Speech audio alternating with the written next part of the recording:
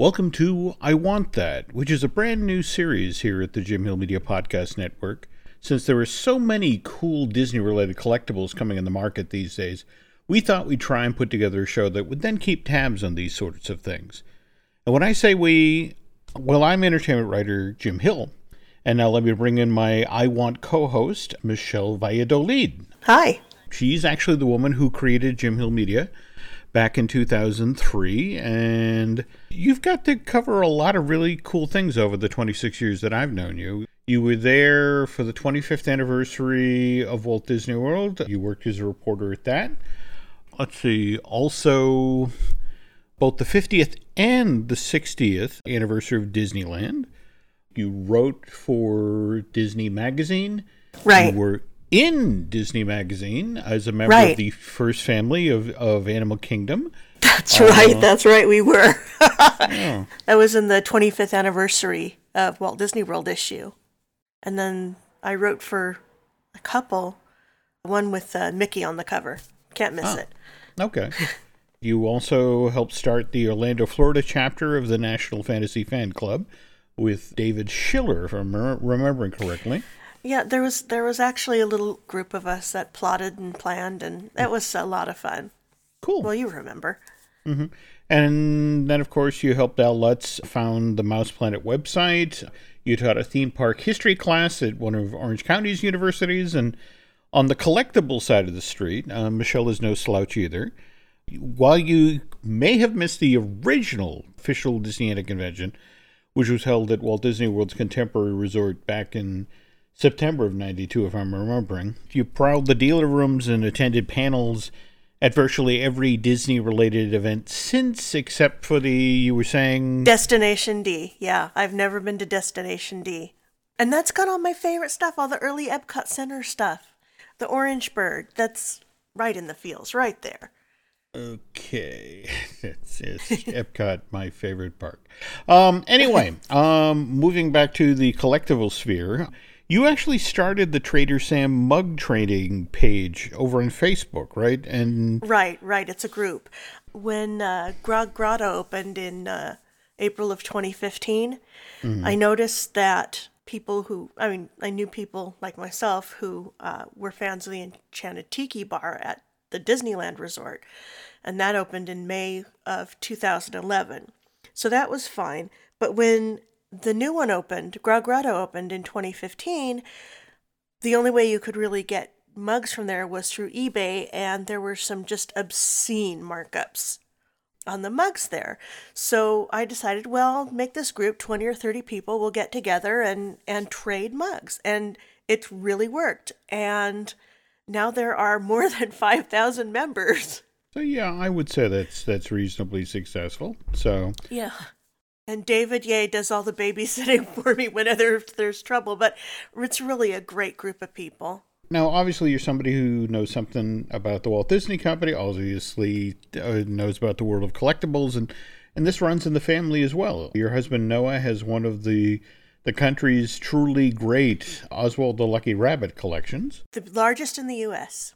There we go. And your daughter Alice, who also happens to be my daughter Alice, she has a genuinely terrific collection of Lupin items. In fact, she just scored... Lupin the Third.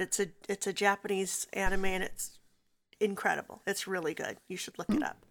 But she just scored one of those limited edition Lupin popcorn buckets from Universal Studios Japan, right? Yes, and let me tell you, this thing is perfectly on model. It's the Fiat that he drives, and it's the three of them in there. The trunk opens up, and that's where the popcorn is stored. But this is a beautifully on model sculpt, and of course Japan. It's a popcorn bucket. There you go. Because everything's better in Japan, but we'll talk about that later. Okay. One other thing is I collect stuff too. And what might that be? Well, I have a really large collection of Kylo Ren stuff. And I also have some things from Epcot Center, the original, not Epcot as it is now. And, of course, Orange Bird. And some Mary Blair things. I have a Mary Blair screen print I'm really proud of. Okay, getting back to popcorn buckets for a moment. Did you see the photos from the Disneyland Resort back on February 1st. This was when annual pass holders stood in hours-long lines so they could then spend $20 on an annual pass holder exclusive popcorn bucket, which I guess was supposed to be this Mickey Mouse balloon-shaped thing that I think it was more like a popcorn bucket of an antenna ball. Yeah, that's pretty apt, actually. But this was done to commemorate Steamboat Willie. It was black and white and gray and topped with a Steamboat Willie hat. But yeah. And it looked like an elongated antenna ball, didn't it? Yeah, it did. It did. It did. Now, you had found out through folks at Mice Chat, I guess, the Disneyland Resort had made 36,000 of these things? Yeah. I saw a photo.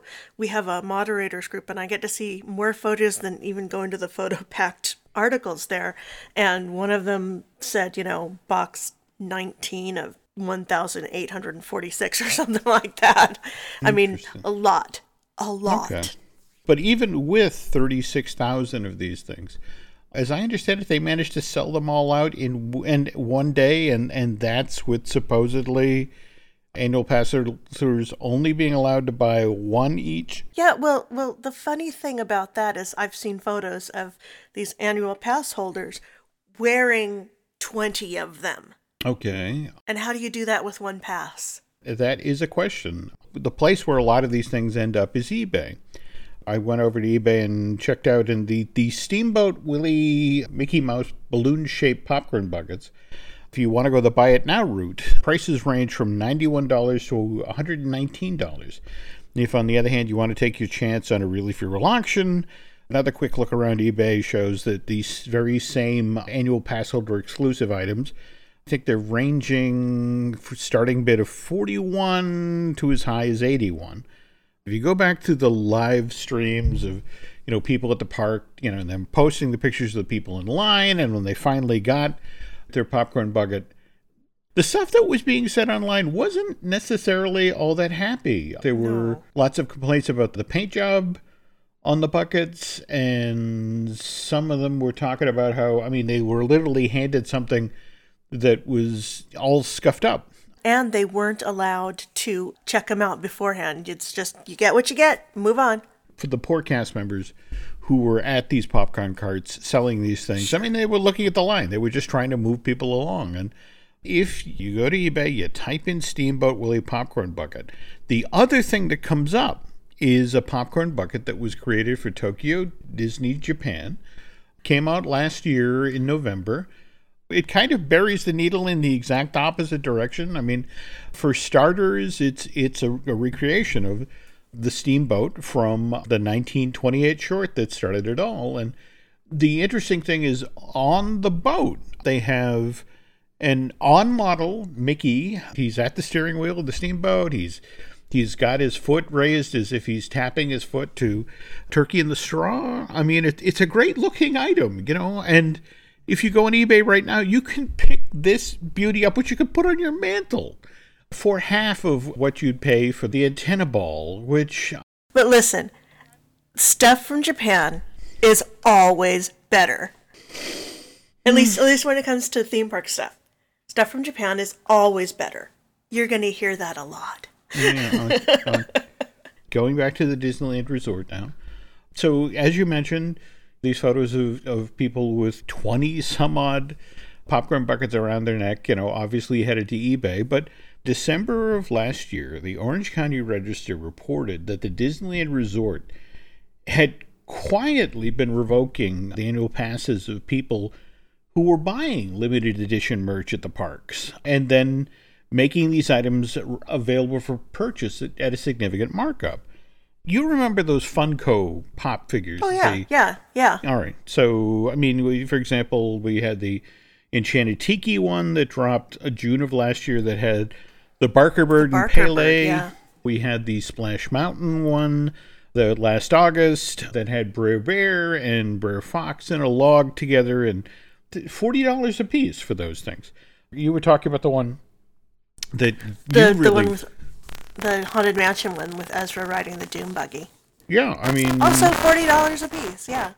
Yeah, and as recently as last month, we had the Allison Mad Teacup Cup from the Disneyland attraction. That one, again, went for $49.99. Yeah. So here's Disney cracking down on people who are buying these things. On the original day of sale for these Funko things, people could buy 10 of them at a time.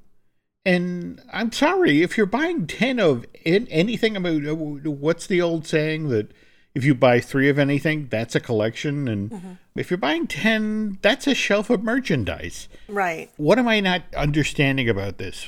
Here's what I think, and it could be true or not. Those were open, the Funkos were open to anyone. The popcorn buckets and things like that are annual pass holder exclusives. Mm-hmm. And so if you can just buy it on eBay, it loses its exclusivity. So why buy an annual pass?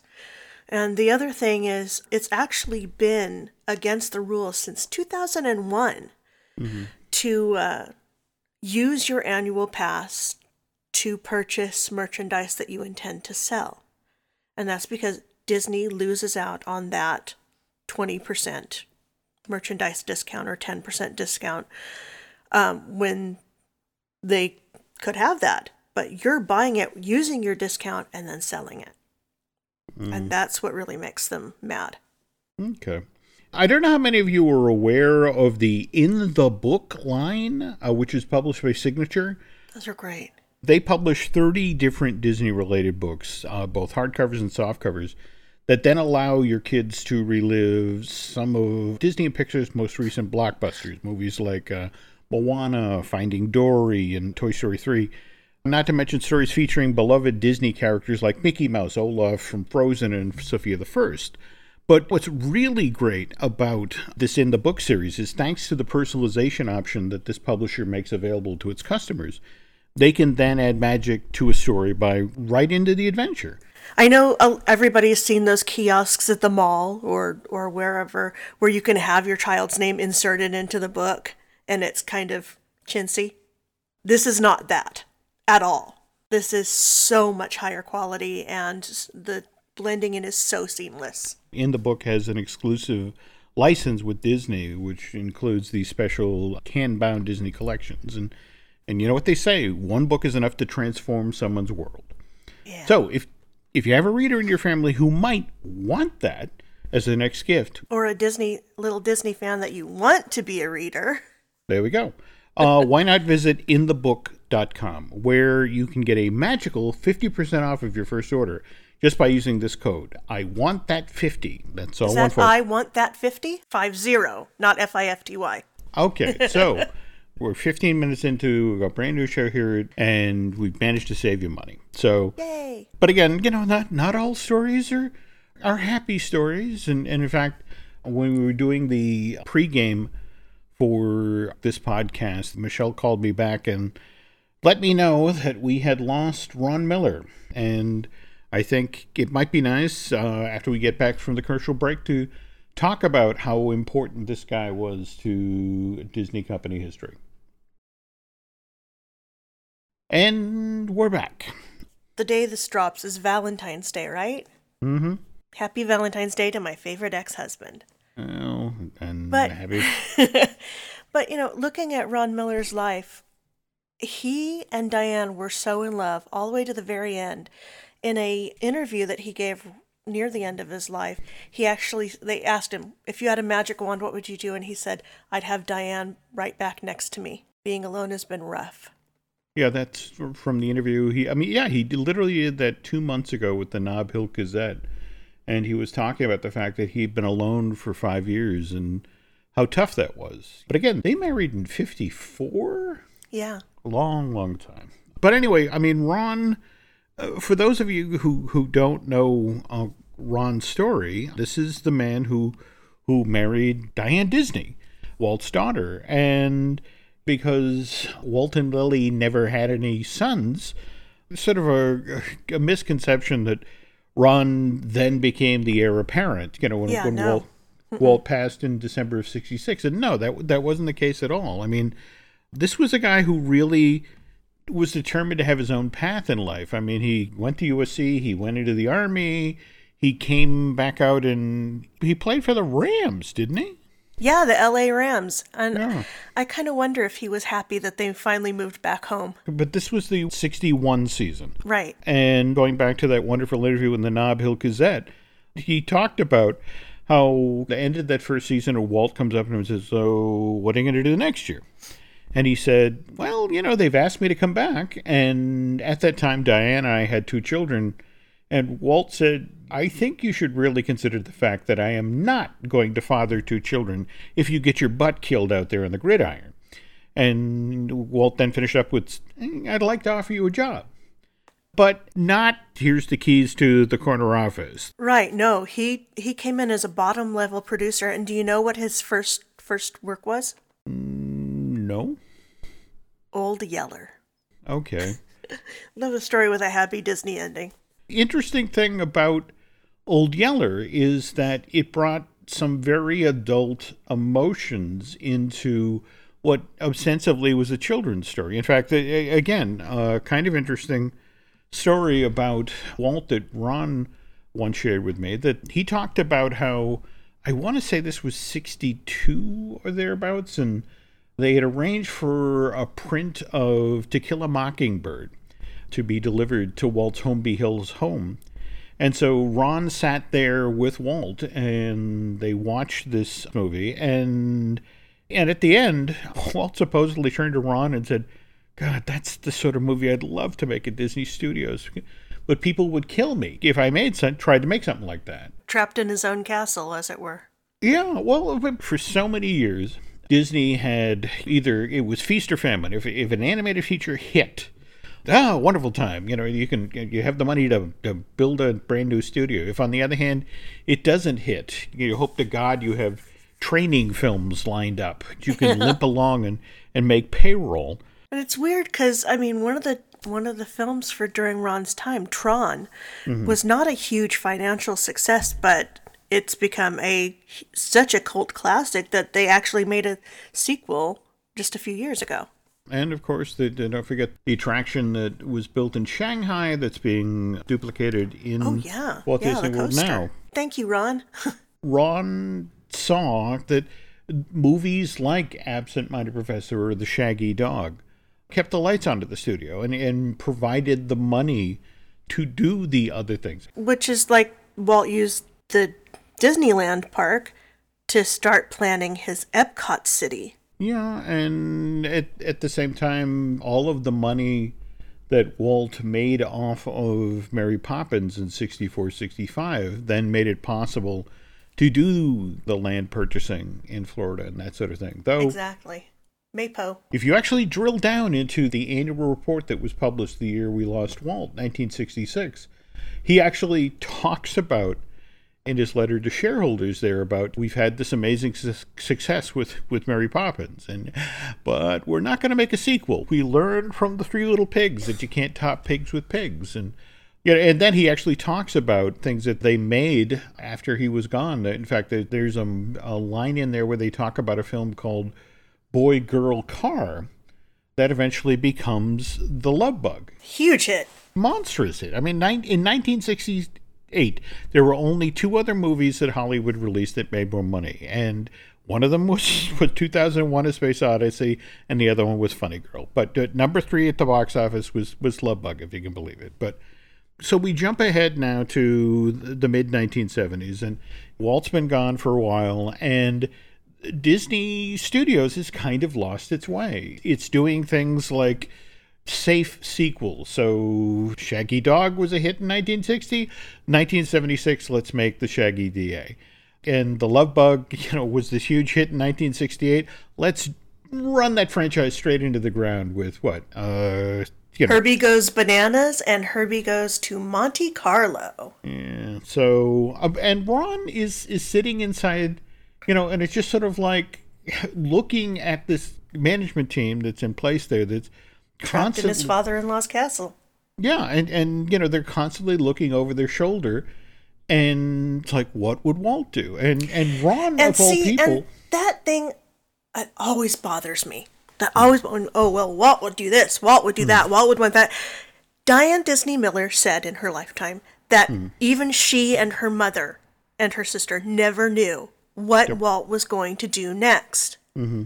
So for them to try to second guess a dead man who could never be pinned down in life was disastrous. But the weird thing is that Ron was the guy who remembered Walt longed to make adult films like To Kill a Mockingbird, which is why he sets up Disney's adult division, Touchstone, back in February of '84. Which brought us Splash and Who Framed Roger Rabbit and all sorts of films like that. And those films were both, they were being worked on while Ron was there. And someone else took the credit. Mm-hmm. But that's business.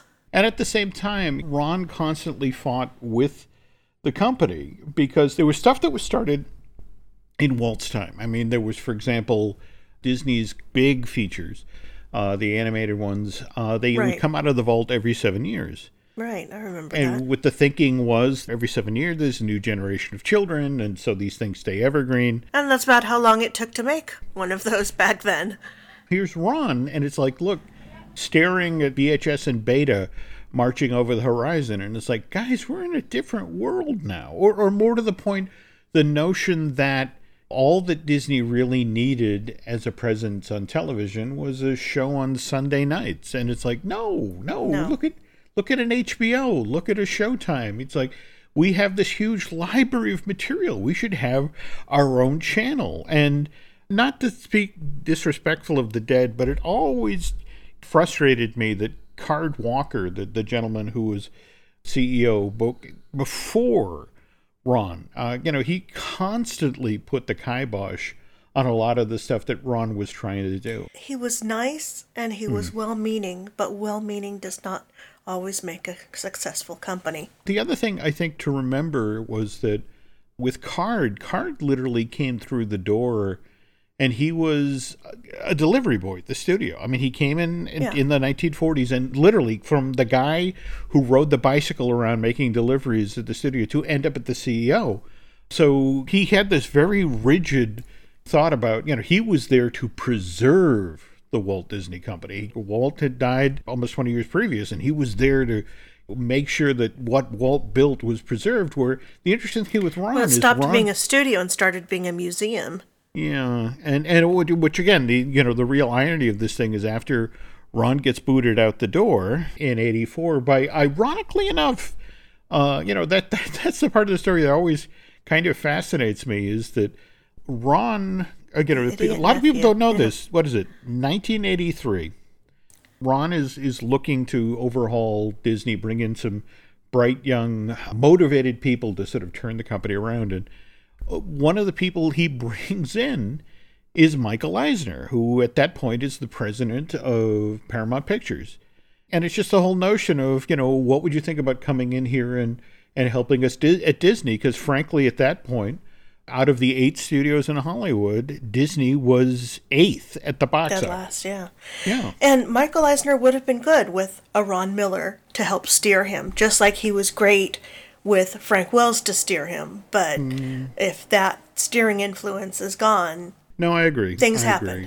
And that's, I think, the ironic part of the story is, again, here's Ron Miller, who didn't want the Walt Disney Company to be, Walt Disney Productions back then, to be a museum. And what ends up happening is that, jump ahead 20 years, and he and Diane start the Walt Disney Family Museum up on Presidio in San Francisco, though for actually, intriguingly enough, an entirely different reason. Oh, yeah. What is it? Mark Elliott's book, The Dark Prince of Hollywood? Yeah.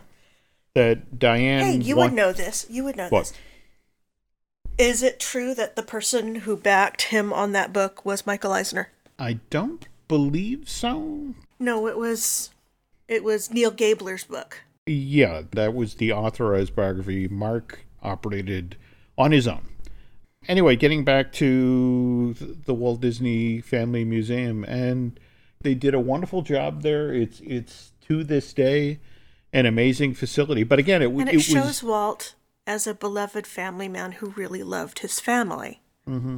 And also was this creative genius who knew how to hire the best talent and etc. But again, the irony was that the Walt Disney Family Museum was really Diane's baby.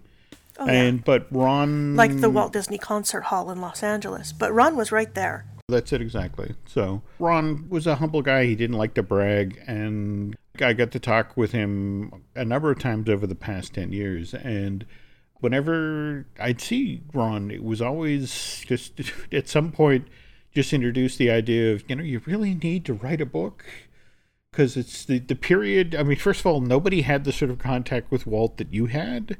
And then never mind the fact that from 66 all the way up to the early 80s, is I think, the most underreported period in the Disney company history. And there's so many, And so many things about immediately after Disney War and storming the Magic Kingdom and stuff. But that was like a really silent period. And Jim, you ought to write a book. No, I mean, again, that's the man who should have written the book is no longer with us, and that's a frustration. That's a shame. I'm kind of hoping that the Miller children or the grandchildren step up here and do right by their grandfather's legacy. Well, the museum is them doing right by their grandfather's legacy. Well, I'm talking about Ron, not Walt. Oh, yeah, Ron's legacy, definitely. So. But there is still Silverado Vineyards that he started with Diane in the 80s. This is true. And really good wine. And you talking about your time talking to him, I actually met him. Oh. And he shook my hand and said, "Nice to meet you." A very gracious guy. So. Yeah, he was. All right. Okay, folks. Speaking of the end, we are coming to the end of our first I Want That podcast. We're going to leave you folks with a homework assignment.